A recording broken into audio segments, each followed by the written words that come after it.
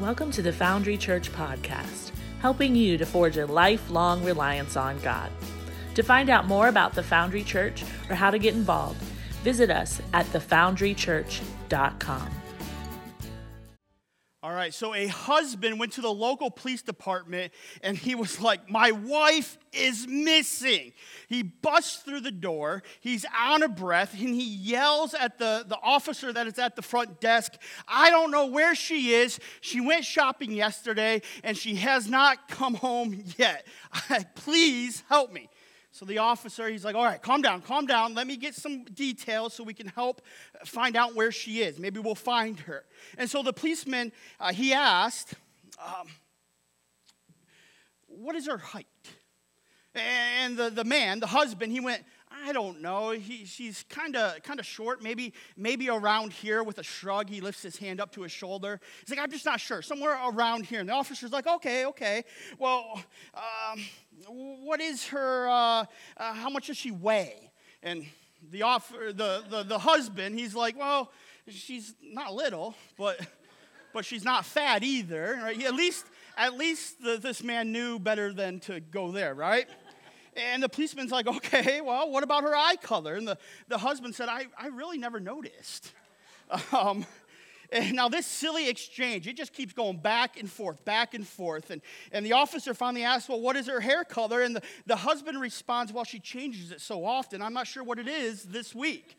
It just keeps going, all right? Look, this husband is out of luck, right?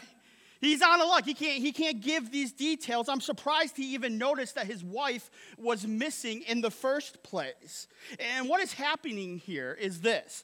The guy is missing some pretty key details, some pretty key information to find his wife, right? Right, guys, sometimes we miss details, don't we? Right, we miss details, key details, important details. Now, for the record, my Christina, my wife, she is 5'8". Her eyes change color depending on what she wears. They're brown with a little bit of blue, and if you want to get specific, there's shades of green in there, right? Her hair is brown. There's a little bit of red there, and I'm her husband. I'm not supposed to know her weight. It's perfect, right? It's perfect. But just because I know that does not mean that I still miss some key information. Right? When I tell my wife stories, for example, she always has a lot of questions for me because I apparently do not ask the right questions. For example, I once told her that one of my best friends from college was expecting his first child.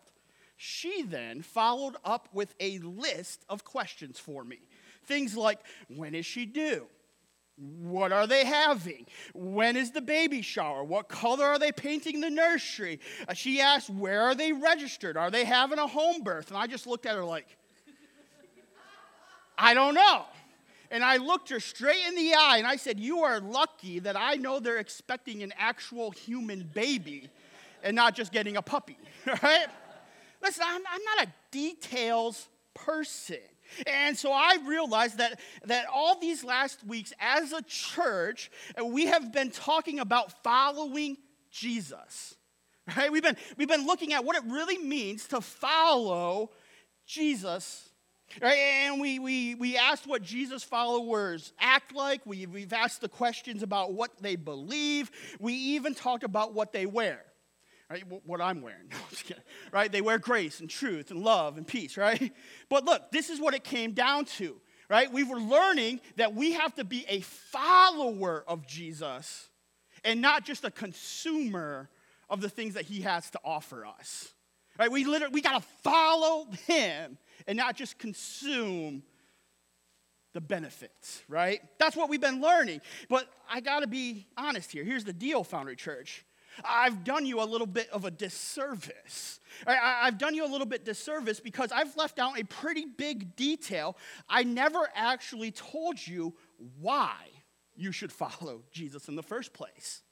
Right? Why you should forge your life on God in the first place. Sure, I said that following Jesus will make you a better person, but so will following any number of people in this world, right? Right, so here's the deal. before we get into this thing, before we peel this onion and look at these layers, I want us to zoom out here for just a quick second. All right, maybe you gave up following Jesus. All right, maybe as you grew up, you gave up following him and forging your life on him. And maybe if I were to hear your story, I would respond with, well, who could blame you for giving up? All right, if that happened to me, if I had experienced what you experienced, if church people had treated someone that I loved the way that church people treated someone that you love or even treated you, I would give up too. Right? Or if that is how the Bible was used and abused, who could blame you for walking away from faith? Right? Who needs religion if that is what it ultimately leads to? Right? Now, unfortunately, right, and you've probably never heard something like this on an Easter Sunday, but take a look, right? Sometimes bad Christians happen to good people.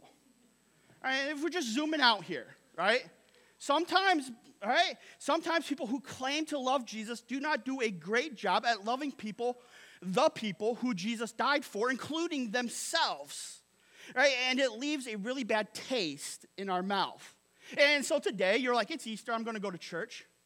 I'm going to find a church and pulled in here, or maybe your mom asked you to come to church, and so you did, right? So if that is you, first, let me say thank you. Thank you. Right? Thank you for giving Jesus a second chance. And if you will allow me, I want to take you back to the moment in time before. Right? I want to take you back to that moment in time before there were any Christians, before there was an Easter resurrection celebration even, before there were even any churches, before it all. Right? That is how we're going to peel this onion this morning. The onion of why. Why should I follow Jesus? A moment where Jesus' original followers were asking the same questions that we're asking today and have been asking the last 7 weeks as a church. All right? Why should I follow Jesus? Why should I follow Jesus? Right? They were struggling with the same thoughts and the same feelings that some of us are having today.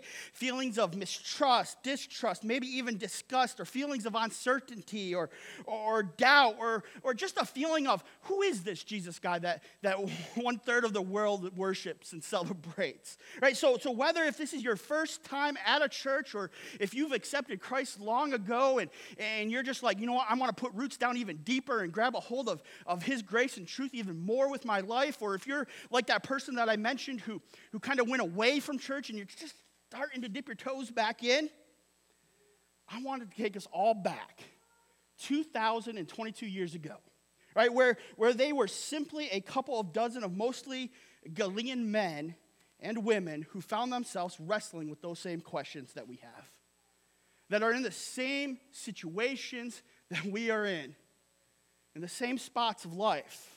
Right, on the afternoon after the crucifixion, two men, Joseph of Arimathea and Nicodemus, they go to the Roman governor of the area, Pontius Pilate, and they ask for the body of Jesus.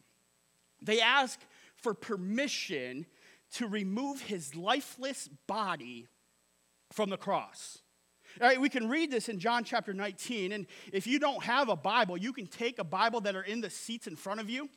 You can take those with you. We're going to be all over today, but if you want to take a Bible or want a Bible, take those Bibles. They are free for you to take, to use, to have, to give away. All right, so we can read about Joseph of Arimathea and Nicodemus asking Pilate for the body of Jesus, right, in John chapter 19. Now, some of you may not know this, but victims of crucifixion were normally just left to rot. Victims of crucifixion were normally just left there, hanging for months after they died on the cross. Right? The goal of crucifixion, the goal of the cross for the Romans was not just death. There were easier and simpler and more cost-effective, quicker and less gruesome ways to kill a man. Right? The goal of crucifixion was very specific. It was oblivion.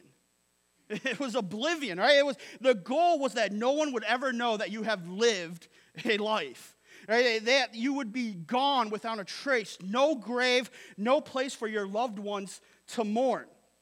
Your body was left where it could no longer hold itself up on the cross, right? It would literally start to fall apart and rot and fall to the ground. And when that finally happened to your body, when you're on the cross, it was loaded into a cart and just dumped outside of town, away from people where wild dogs could find your rotting corpse and your bones, and they could gorge themselves on it, gnaw on it until you were just gone, right? But I know that's pretty thought for Easter. But as with most things, for the right price, occasionally the remains of a crucified body could be purchased. And so these two prominent citizens risked their reputations to purchase Jesus' body, his dead body. Joseph and Nicodemus had hoped that Jesus was who he had claimed he was, right? As did all of his first century followers. But now he was dead. He was dead, right? Clearly to them, Jesus was not the Messiah. He was not the chosen one. He was not the Savior, but they had at least come to the conclusion that Jesus had been tried and executed unjustly. They had come to that conclusion. That's right. Right? They came to the conclusion that he didn't deserve the fate of a common criminal. So the least they could do was provide Jesus with a proper burial. Right? So after retrieving the body, the two men, along with others, prepared the body for burial according to the regulations of the Jewish customs. Right? And then they placed the body of Jesus in a cave that had been recently renovated to serve as a tomb. They sealed the opening and they headed for home. It was done. It was finished. It was over. So the disciples, like Thomas, who would later earn an unfortunate nickname, he fled the city altogether. He left. He got out of the Dodge. Right? Peter, James, and John, and the rest of the guys, the disciples were all huddled together trying to figure out what was next. Right? Peter's thinking about rejoining the family fishing business. And Matthew, he had no job prospects to speak of. Right? He's like, what am I going to do? Right? Then in another part of town, there's a group of brokenhearted women. Brokenhearted women gathered together, including Mary, the mother of Jesus, who no doubt is in shock and is dismayed at what she had just witnessed. So with all that, right, with all that going on, take a look at this, right? We have to get this context. We need to understand this to move forward, all right? So there are confused citizens. There's confused citizens. There are frightened disciples. There are brokenhearted women. But one thing you would not have found on that afternoon before the first Easter came was a Christian. All right? You would not have found a Christian. There were no Christians. There were no believers. There were no Jesus followers. Nobody was forging their life on God. Nobody believed Jesus was the Son of God, God's Messiah, the chosen one, the Savior of the world. Not certainly, right? He was definitely not the Savior. He couldn't save himself. He was in the tomb, dead after all, right? He was just placed in the grave. And nobody, and I mean nobody was planning to keep the dream alive. Right? Nobody was planning to keep the Jesus movement going. Nobody planned on picking up and taking the banner forward. Right? Nobody, that was not on their radar. Nobody was going to pick up and carry on where Jesus left off. I mean, if Jesus could not keep himself alive, what hope did they have keeping his movement alive? And besides that, why bother? Right, well, why bother? Right? Evidently, Jesus was not who he claimed to be, which was the whole point of the movement. And this is so important. Right? Jesus' ministry. Right? And so many people miss this. Right? So we have to get this, Foundry Church, this morning. Jesus' ministry, it did not center on some new ideology or a call for social or religious reform. Right? Jesus was not trying to reform or improve anything. Look, right, get this, right? He came to fulfill something. He came to fulfill something, to take the old, right, to get rid of the old and fulfill it with something new, to make it new, right? The new covenant, which is in his blood. Like we celebrate through communion, right? Jesus our Lord, and listen, and this does not fit, he doesn't fit the model of the average cultural warrior or even a social activist, right?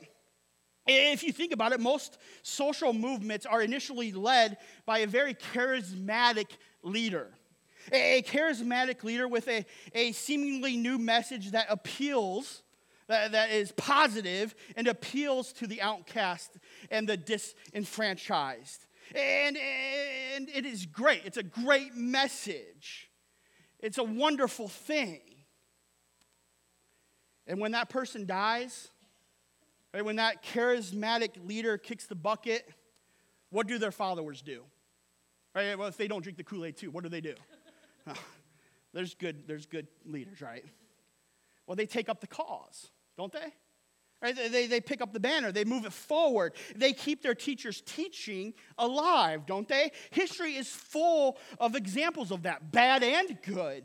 And I understand this. We understand this. And so one would assume that this was the case with Jesus, the God that we're forging our life on. He lived, he taught, he was executed. So naturally, his followers felt the need to keep his message alive, his teaching alive, right? No, that's wrong, right? That was not the case. No serious historian or theologian teaches that, right? No historian or theologian embraces that theory, and neither does anyone who actually reads the Gospels clearly. Matthew, Mark, Luke, and John, the first 4 books of the New Testament that detail the life and the ministry of Jesus. Right? No one teaches that for 2 reasons. To begin with, Jesus' message was not a message of liberation and revolution. It wasn't. Heck, it wasn't even a popular message. Read the Gospels, right? Jesus' message didn't appeal to anyone, just the opposite. He said, pay your taxes. Seriously? Right? Who's signing up to be a part of that? Right? Right? Pray for your enemies. Yeah, you can count me out on that, right? Right? He says lust equals adultery, right? Pluck your eye out if your eye starts to wander, right? Turn the other cheek, right? If someone asks you for your coat, give them your shirt. I got a belly. No one wants to see that, right? That's right. Forgive, he says. Regardless, forgive, right? He says every single time, guys, no one is lining up for this teaching. Seriously, right? Jesus' teaching was impractical. It was untenable. It was not of this world. It was not of this world. Look, right? He introduced a kingdom ethic. That's what he did. He introduced a new way of thinking. That's what's new, a kingdom ethic, not a kingdom, the kingdom. Because he's the King of Kings. Right? A kingdom ethic that actually stood in contrast to both what the temple, the Jewish temple taught, and what the Empire of Rome represented and stood for. And if I'm honest, most of the time his listeners, Jesus' listeners, did not even understand what he was talking about. Right? That's what we've seen throughout this series the last few weeks. Right? They had no idea. Right? Seriously, how many times would he teach something and his disciples kind of were like nonchalantly kind of circle back around and kind of look around to make sure everybody was gone, and they would kind of go up to Jesus and be like, wait, what? What did you say? What is that supposed to mean? Right? I mean, they were confused. So the point is this, Foundry Church. Jesus did not come to leave his followers with just a collection of insights or short stories to pass on to the next generation. That's not what he did, right? Take a look. We got to grab a hold of this truth. Jesus never called on his followers to trust in his ideas. He asked his followers to trust in him. to trust in him. In fact, that is the second reason we know that his followers were not intent on keeping the movement, the Jesus thing, alive after Jesus died. Right? Jesus' message and his ministry centered on him, on himself. It centered on what he claimed about and for himself. It centered on what he claimed about him, who he was, right? And this drove the religious leaders crazy. It drove them up a wall. It drove them mad, right? In fact, in the end, this is so important. In the end, it was not his ideas and insights that got him crucified. It wasn't even his stories that got him crucified. It was who he claimed to be. That's what got him crucified. He claimed authority that only belonged to God. God alone, right? He claimed the authority to be able to forgive sins at will. He claimed to be greater than Moses, like the OG for the Jewish people. He claimed to be greater than the Jewish temple. He claimed to be greater than the Sabbath. He claimed to be greater than all of the prophets of the old. That's what led him to the cross. That's what got him crucified. His teaching was not the driving force of the movement. It was his outrageous claims about himself that kept the band together and kept the movement moving. I mean, just look at this. Right? Check this for an example. When John the Baptist was baptizing people and Jesus shows up at the Jordan River to be baptized himself, John looks up and he announces to the whole crowd that's gathered there out in the wilderness at the river, he says this, "Behold, the Lamb of God who has come to take away the sins of the entire world." That's what John the Baptist says about Jesus. And Jesus is like, he's not like, "Oh, John, take a chill pill, man." No, Jesus is like, yeah. Yeah, right? He claims it, right? It's who he is, right? And then even one time he said this, "Anyone who has seen me has seen God. He has seen the Father." Right? He's making these claims. And then on one occasion, he's preaching and he's teaching this message that was very unpopular and a little bit confusing. And the crowd that's listening to him, they start to grumble and they start to disperse and they start whining. And his disciples, who were a bit concerned about this, about what was happening with the audience, with the crowd, they're worried about the losing some popularity. Right? And so Jesus knows what they're thinking because he's God. He can read their minds, right? And so he turns to the 12 disciples and he says, "You guys aren't thinking about leaving too, are you?" And that's what he says to the 12. And Peter, one of the disciples, he answered the question. And the response, the answer to the question, actually reiterates just how central Jesus' claim about himself were to his movement. Right? So here's what Peter said. He says it in John 6, actually. "Lord, to whom shall we go?" Lord, to whom shall we go? Right? Peter does not say, "Oh, what else will we do?" Right? Or who else, or what are we going to believe in? No, he says Peter's statement is not about a what, it's not about a doing X, Y, Z, right? It's about a whom. It's about a person, right? To whom shall we go? Peter continues and says in the gospel book of John, "You have the words of eternal life." He says nobody else is talking about eternity, and we have come to believe and to know that you, Jesus, are the Holy One, the Messiah of God. So Peter and the boys, they do not choose to follow Jesus because of what he taught.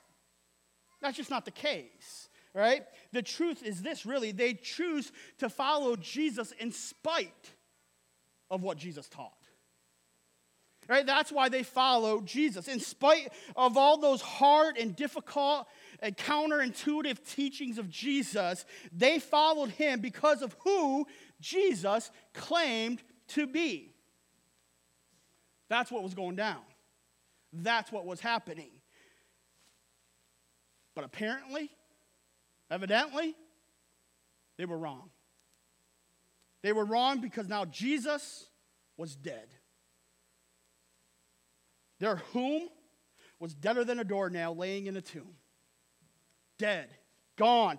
And everybody knew that the Holy One of God, the Messiah of God, the resurrection and the life couldn't die, wouldn't die. The Son of God, God in the flesh, could not be killed and definitely not crucified on a cross. So clearly, Jesus, their teacher, their friend, was not who he claimed to be. He wasn't the Messiah. So as his disciples watched Jesus die, watched him die, the Jesus movement died with him. And we know this to be the case because while they write themselves into the story, into the Gospels, as unfollowers, they give up. They unfollow. They quit following. Right? They're not diehard believers. They are not heroes. Nobody expected Jesus to die, but once he died, everybody expected him to stay dead. That's what dead people do, and that's what they thought. So Nicodemus and Joseph of Arimathea, they prepare his body to stay dead. On Easter morning, no one is standing outside the tomb counting down from 10 backwards, right? There's no cake, there's no pie, there's no streamers or chicken wings, my definition of a party, right? No one's expecting to party and to celebrate Easter. They're not waiting for that. They were not waiting for or expecting the first Easter resurrection. On the contrary, a group of women, they leave home before dawn to prepare Jesus' body for permanent burial. Right? They were there with Nicodemus and Joseph of Arimathea when they prepared it the first time, and apparently these women, they weren't satisfied with how the men did it. Now, you ladies, you understand this, right? Right? Do you know how many times Christina has reloaded the dishwasher because apparently there's a magical way? There's a magical way to load the dishwasher. Anyways, these women, they go back to reload the dishwasher, to refold the towels, to redress the kids, right? To re-anoint Jesus' body for permanent burial with the right ointments and the right spices, the good stuff. The point being this, right? When Jesus uttered his last words, when Jesus breathed his last breath, everybody who once believed stopped believing. They stopped believing. Those who had hoped stopped hoping. The movement, the Jesus thing, it died because Jesus was the movement. He was the reason. So now, with that in mind, right, what I want to do is I want to pause the story right there. Right, with that in mind, I just want to hit the pause button, and I want us to remember, right? Jesus, he's been crucified. Everything is kind of going back to normal, right? The people are getting on with their lives. They expect Jesus to stay dead. They're looking for new jobs. They're moving on, right? So with that in mind, let's hit the pause button, and I want to tell you about my niece Annie. Now, you thought I was going to go something deep, right? I want to tell you about my 13-year-old niece, Annie, and she's absolutely hilarious. The only problem is she does not know that she's hilarious. All right, let me give you an example. A little bit ago, Christina and I, we were talking to Annie on the FaceTime. That's what I call it to my niece, Annie, because she gets mad that I say the FaceTime. She told us the funniest thing happened to her at school, and she could not wait to tell us about it. And so this was the story that our 13-year-old niece told us. She said, we were all sitting in Miss Smith's math class. Now, I don't remember the name of the actual teacher, but Miss Smith sounds like a teacher's name, and it's not important to the story. So they were all sitting in Mrs. Smith's math class working on math. And then Miss Smith, I should have picked a better name, said, yeah. She said, yeah, that will get you every time. All right, that's what Annie said. And then she proceeded to fall on the ground laughing hysterically. Just losing it with laughter. I mean, for minutes, just rolling on the ground with laughter. And Christina and I, we looked at each other. We tried to figure out what was happening. We did what you are doing right now with just like, right? I mean, there were literally like crickets chirping, right? And Christina, in a loving Aunt Christina way, quietly said, Annie, that was a great story. I think we missed something, though. Right? Would you try to tell us that again? Right? I mean, only Christina could have said it that way. You see, Annie, our niece, has a habit of telling the punchline without the joke.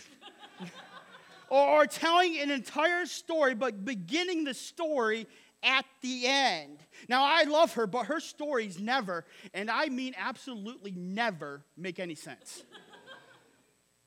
And that is what is so hilarious about them.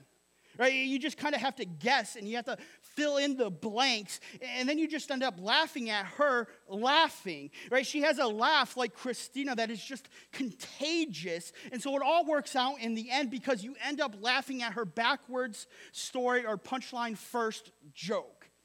And as a family, we've come to call stories like this, no matter who tells them or where we hear them, Annie stories. That's just what we call them, stories that are missing the middle. Right? Stories that are missing the meat in the middle, the marrow in the bone. Right? Now listen, I think we can do that as well. I think we can. I think we can do that as well. We sometimes tell the story of Christianity like an Annie story. Right? We talk about Jesus. We say how awesome and a great person he is. He said all these amazing, life-changing things. And we look around and we see the world and the millions of Christians, but something is missing. Right? What happened between all the disciples fleeing, dispersing, wandering, going back to their old life, going back to their before, and today? Right now. Us sitting here in this room at church with bagels and coffee. Right? When we leave the most important details out. We leave the middle out. Right? When we do that, it becomes all about the religion of Christianity and misses following Jesus. And why we should follow Jesus. Why we should be people who forge our life on Jesus. So the question we must all ask, and perhaps the question we never thought to ask or have never been challenged to ask is this: what happened between the crucifixion, the cross, and a movement that engulfed an empire and then circled the globe? That's the question. Right? And what really happened to bring back all the followers of Jesus and to keep this movement going, because if all we know is the crucifixion, the death of Jesus, and then we're here today, boom, right? With churches all over the world, clearly part of the story is missing. There has to be more to the story. Right? And in fact, without more, the story does not make any sense. And the more to the story is actually why we are here. Right? Because the more to the story is why there's a story to begin with. It's just the truth. Right? Clearly something happened. And fortunately, we have Matthew, Mark, Luke, and John, the gospel writers, the writers of the life of Jesus and the ministry of Jesus, to tell us what happened, to tell us the middle. So I want us to lean in here as we kind of start to wrap this up. I want us to lean in, Foundry Church. This is the rest of the story. This is the middle, the meat of the story. Early on Sunday morning, following Passover, while it was still dark, Mary Magdalene went to the tomb, and she saw that the stone had been removed from the entrance. But she's not a superstitious woman. So she ran to Simon Peter and to the other disciple, the one that Jesus loved, John, and said, they have taken the Lord out of the tomb, and we don't know where they have put him. Now worse, we don't even know who they are, right? But clearly there was a third party involved. Somebody or somebodies stole the body, and nobody in the story assumes a miracle.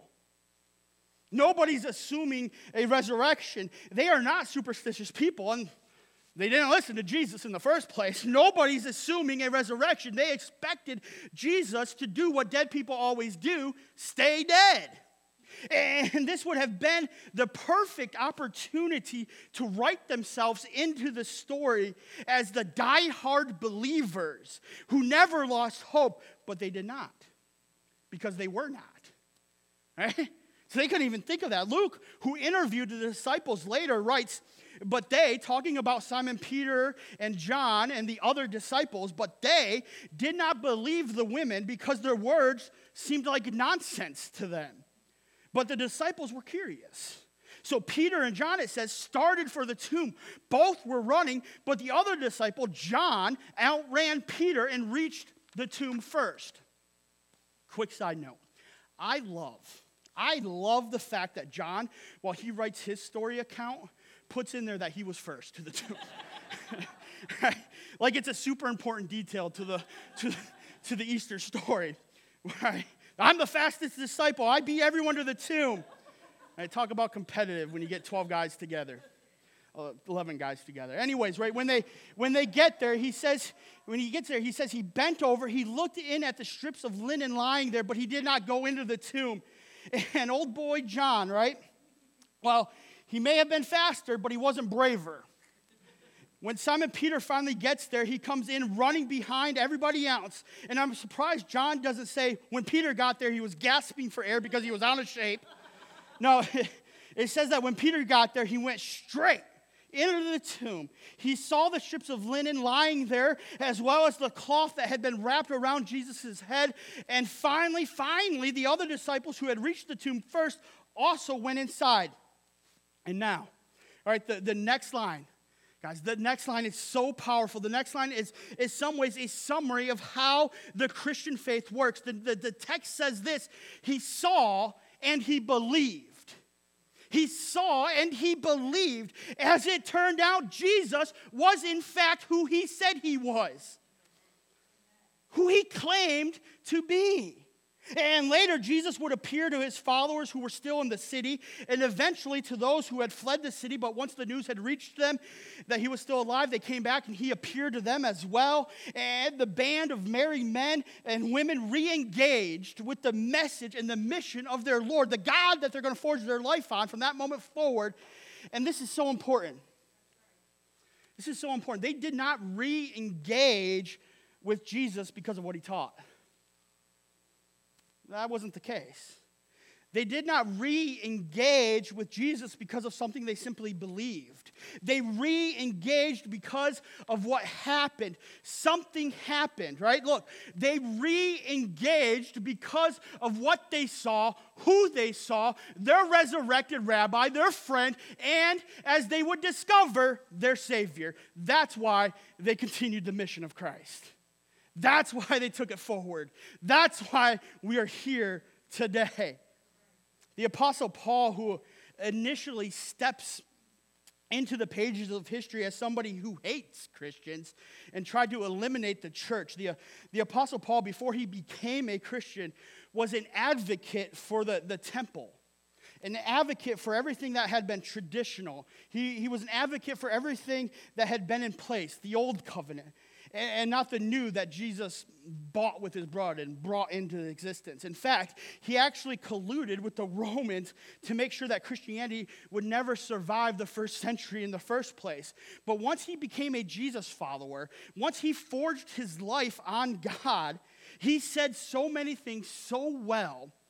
And it certainly summarizes everything that we've been talking about the last 7 weeks during this follow series of sermons at the Foundry Church. He says it so better than I could ever say it. So reiterating the importance of and the centrality of the resurrection of what happened, here's what he writes in 1 Corinthians 15. He says, if there is no resurrection of the dead, right? If there's no resurrection of the dead, in other words, if the whole category of the resurrection is a fairy tale, it could never happen for anybody. All right? And then he says, if there is no resurrection of the dead, then not even Christ has been raised. Not even Christ has been raised. In other words, if nobody can be raised from the dead, Christ was not raised from the dead. But this is what he says next, and it's amazing. And if Christ has not been raised, right, our preaching our teaching, right, our faith is useless. That's what he says. Right? And here's the implication of what he's saying. Right? Apart from every single solitary event, apart from what happened, the faith of every Christian who has ever lived is useless, worthless. It's a fairy tale. The Christian faith, the church, everything that those of us who are followers of Jesus hold dear as followers of Jesus, it all rises and it all falls, and it is all held together, according to the Apostle Paul, by a single event, the resurrection of Jesus. The resurrection of Jesus. So what happened, right?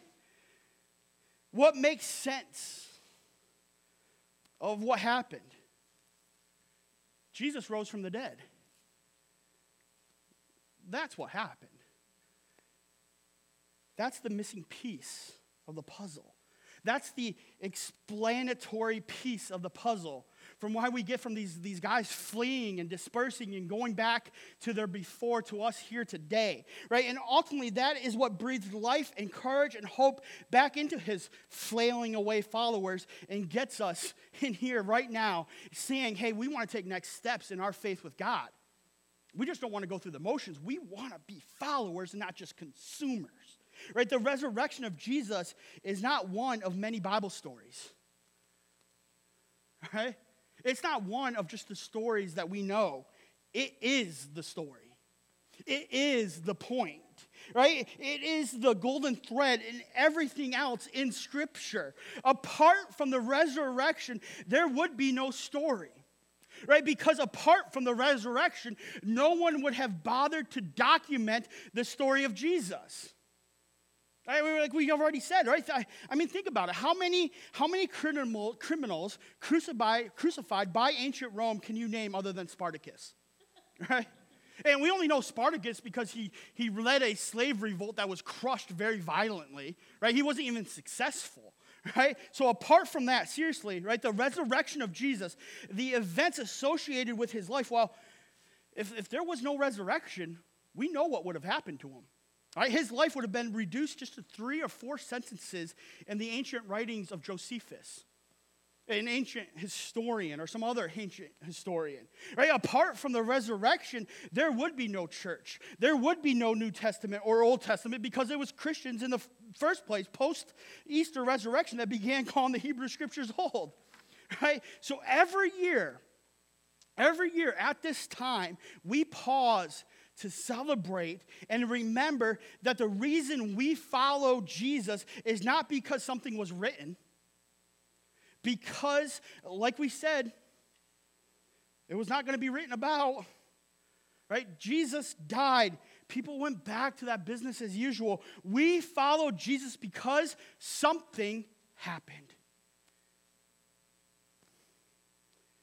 We are reminded, Foundry Church, that the question to which we must fasten our faith and the faith of this generation and of the next generation is simply this question: what happened? What happened? What happened is what fills the gap in the story. It's the middle. It's the marrow of the bone.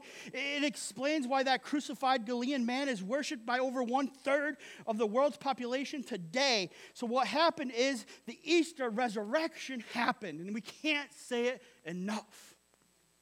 Jesus rose from the dead. And we don't have to believe. We don't believe he rose from the dead because the Bible tells us so. We believe because a man named Matthew told us so, and Mark told us so, and Luke told us so, and John told us so, and James, the brother of Jesus, tells us so.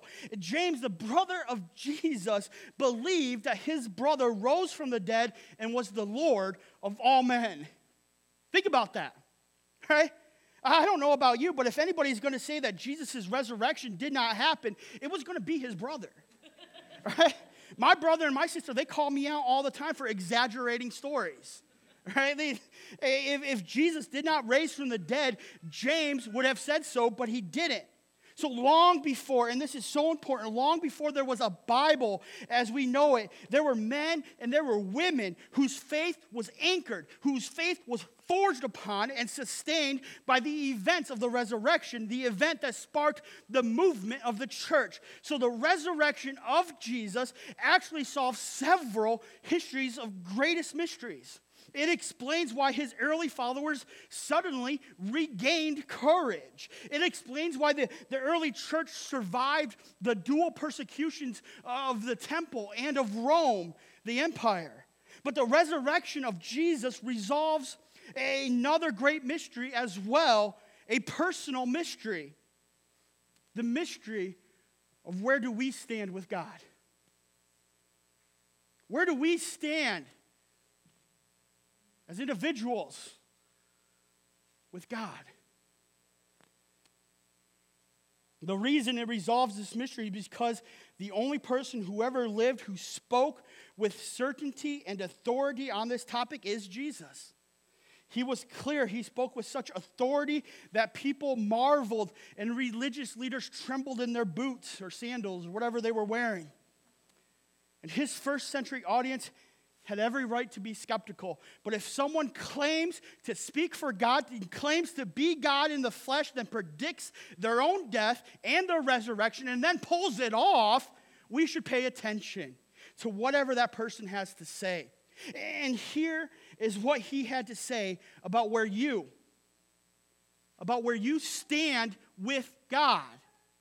Right? This is what he has to say about where you stand with God. Right? John, the apostle who beat Peter to the empty tomb but hesitated to rush in, tells us, for God so loved the entire world that he gave his one and only Son, that whoever believes, whoever places their trust in him, whoever forges their life on him shall not be lost to God the Father. They shall not perish, but have eternal life.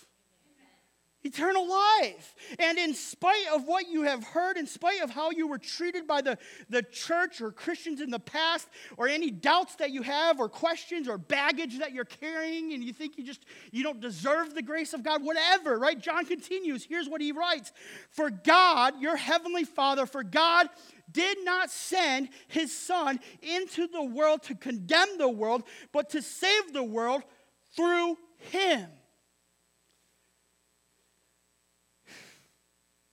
In an unprecedented move, a turn of events that Jesus predicted but all of his followers missed, in a twist that no one anticipated, Jesus' resurrection actually punctuated the point of his crucifixion. His secret ambition, his purpose was to die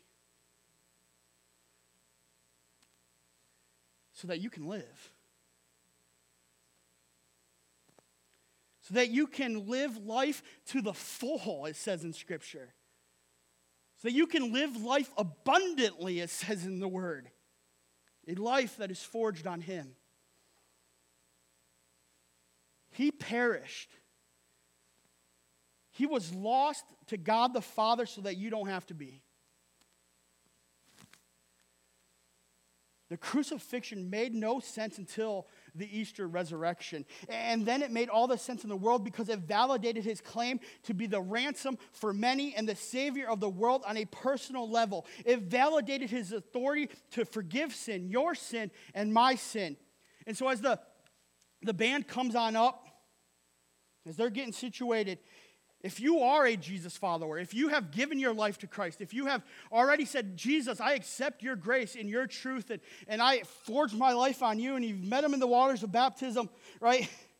If you're a Christian, the resurrection of Jesus means that, well, it means that you can have peace with God. That your prayers are heard. That your faithfulness matters, that your generosity, that it counts for something, that your work is not in vain when you do it in the name of the Lord and for his glory and honor. But listen, if you're not a Jesus follower, if you have not accepted his grace, the death and the resurrection of him, if you've not believed that and confessed him to be your Lord or met him in the waters of baptism, as some of you are going to do in just a minute, if you have not done those things,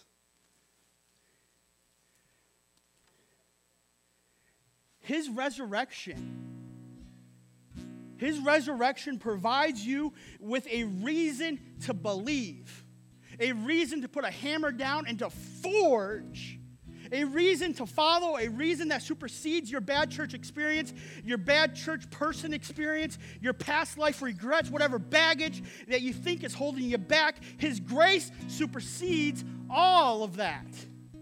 Because long before there was any of that, baggage, doubts, concerns, whatever, there was an event that punctuated the claims of Jesus, and one of those being that God loves you. And he wants you to follow him. Christianity is not faith in faith. It's not just a religion to perform.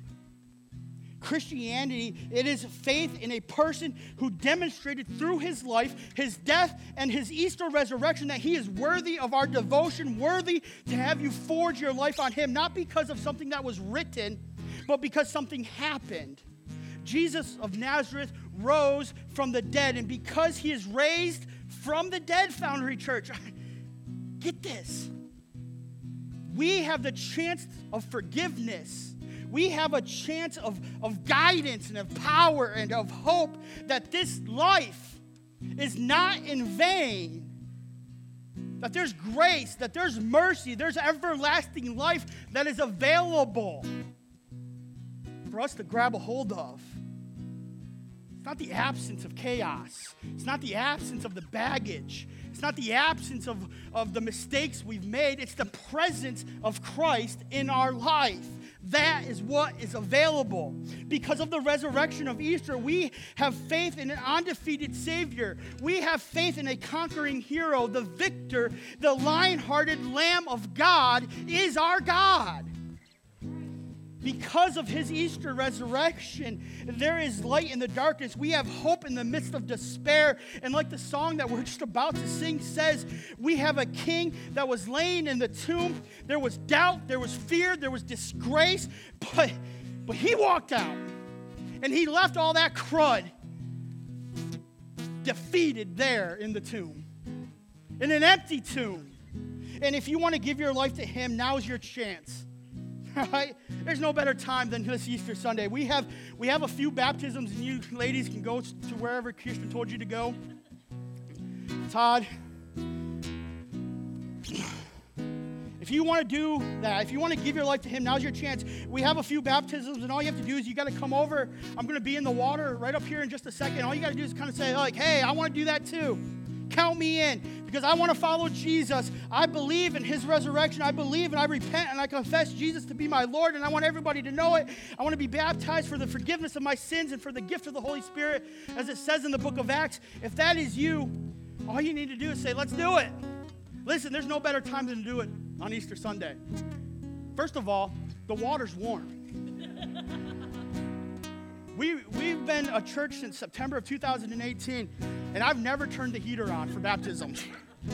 But Jim back here texted me on Friday and said, hey, turn the heater on. You're not going to want to miss that opportunity, because I can't count that next time it's going to be warm. This is your chance to do it. All you got to do is say, me too. Terry's over here. She's got shorts, swimsuits, T-shirts. You don't got to get your church clothes wet. All right, we got it for you.